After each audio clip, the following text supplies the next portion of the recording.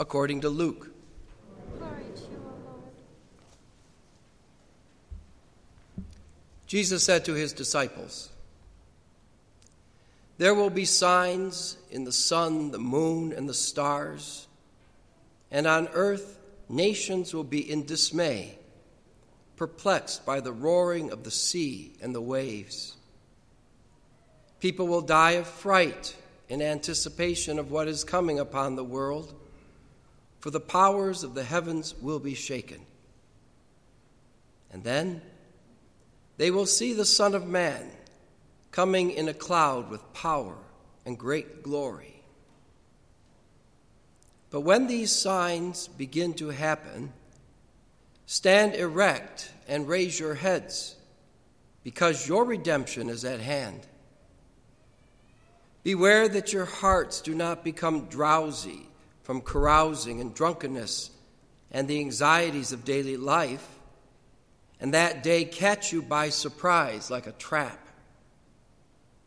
For that day will assault everyone who lives on the face of the earth. Be vigilant at all times, and pray that you have the strength to escape the tribulations that are imminent and to stand before the Son of Man." The Gospel of the Lord. Praise to you, Lord Jesus Christ.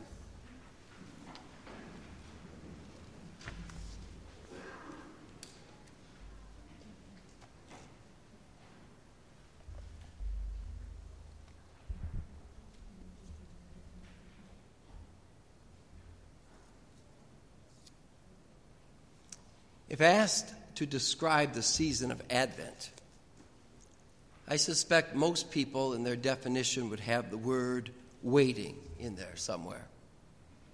It's a time of waiting, and that would be correct. But then another question emerges from that. What or who are we waiting for? Are we waiting for a baby to be born? A king to come? Are we waiting for this world to end so that God can usher in the reign of his kingdom and establish justice and peace, where the meek will inherit the earth and the poor receive what they have long deserved?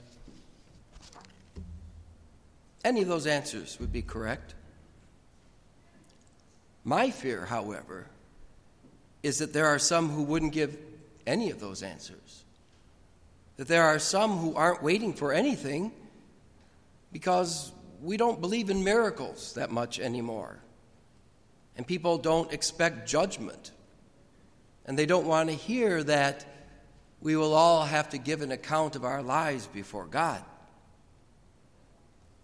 Like the artwork on our screen, The Last Judgment, it can be a very foreboding thought.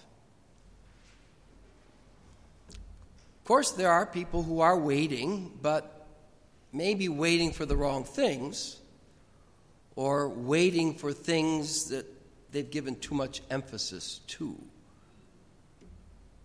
Sometimes we end up using Advent as a season to wait for cards and gifts and parties and parties and parties, visitors, more traffic on the highways, longer lines in the stores, a hectic pace in these next 4 weeks, with all kinds of irate people in the shopping places, in our homes, even in our churches, until finally we all collapse when it's all over and we go into the new year exhausted, a few pounds heavier and many dollars lighter.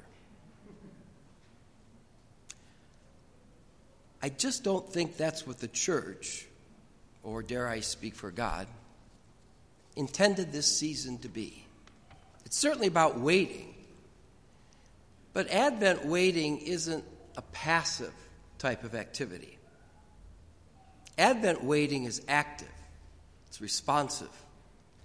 It's a dynamic kind of waiting for the Lord that we do by participating now in this life so that we can make the life of the world yet to come very visible. Let me say that again. We are waiting for the Lord by participating now in the life of the world that is yet to come. For example, if we are waiting for everlasting life, then we should choose to protect life now. And that means protecting life wherever it's threatened, in the womb, in prisons, on our borders, in our hospitals, in countries with unstable governments, and in the ghettos of our own cities. Or do we want to experience mercy when we stand before the judgment seat of God? If we are waiting for that, then right now we need to show mercy to others, to our loved ones who wronged us, to those people that we target as our enemies, or to strangers in need of assistance, anyone who cries out for mercy. And then if we want to rest in eternal peace, then we need to be peacemakers now by curbing our tongues or giving up the kind of paranoia that sees aggression, or that breeds aggression, I should say. Give up all kinds of forms of violence, including violence to ourselves, to our own bodies. So in short, we act this way now, not just because the kingdom of God is something we're waiting for, it's something that's coming. We do that now because the kingdom of God is already here. And Jesus has said that. The kingdom of God is in your midst. If we don't recognize it, it might be because we're not participating in those actions that make the kingdom visible. So that's the whole paradox of this kingdom of God mystery. It was probably the most prominent of Jesus' teaching and the most obscure. He never tells us exactly what it is. He tells us the kingdom of God is here, and yet it's still in a process of coming. As it has been for the past 2,000 years, it's something that unfolds in human history and in the moments of our lives. And as we wait for that kingdom to unfold and to come in its full revelation, we're called to act in a way that makes that kingdom visible.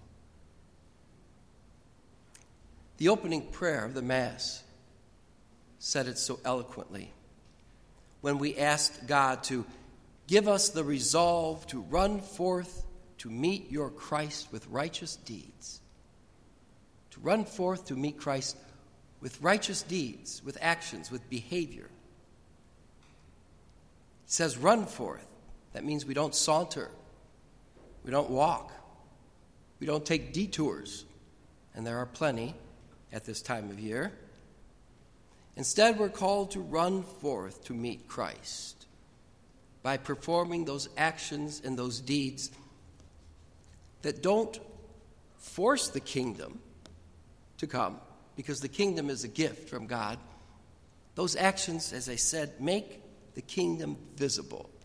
Actions like defending life and showing mercy and being peacemakers. And maybe just plain old being nice.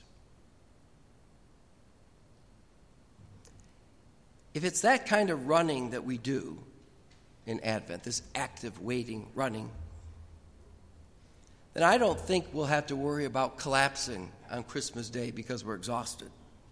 Because that kind of behavior, that kind of action, it's where energy creates energy. And on Christmas Day, when we come to sing Joy to the World, the Lord is come, that joy will resound from hearts that are energized and alive and vibrant,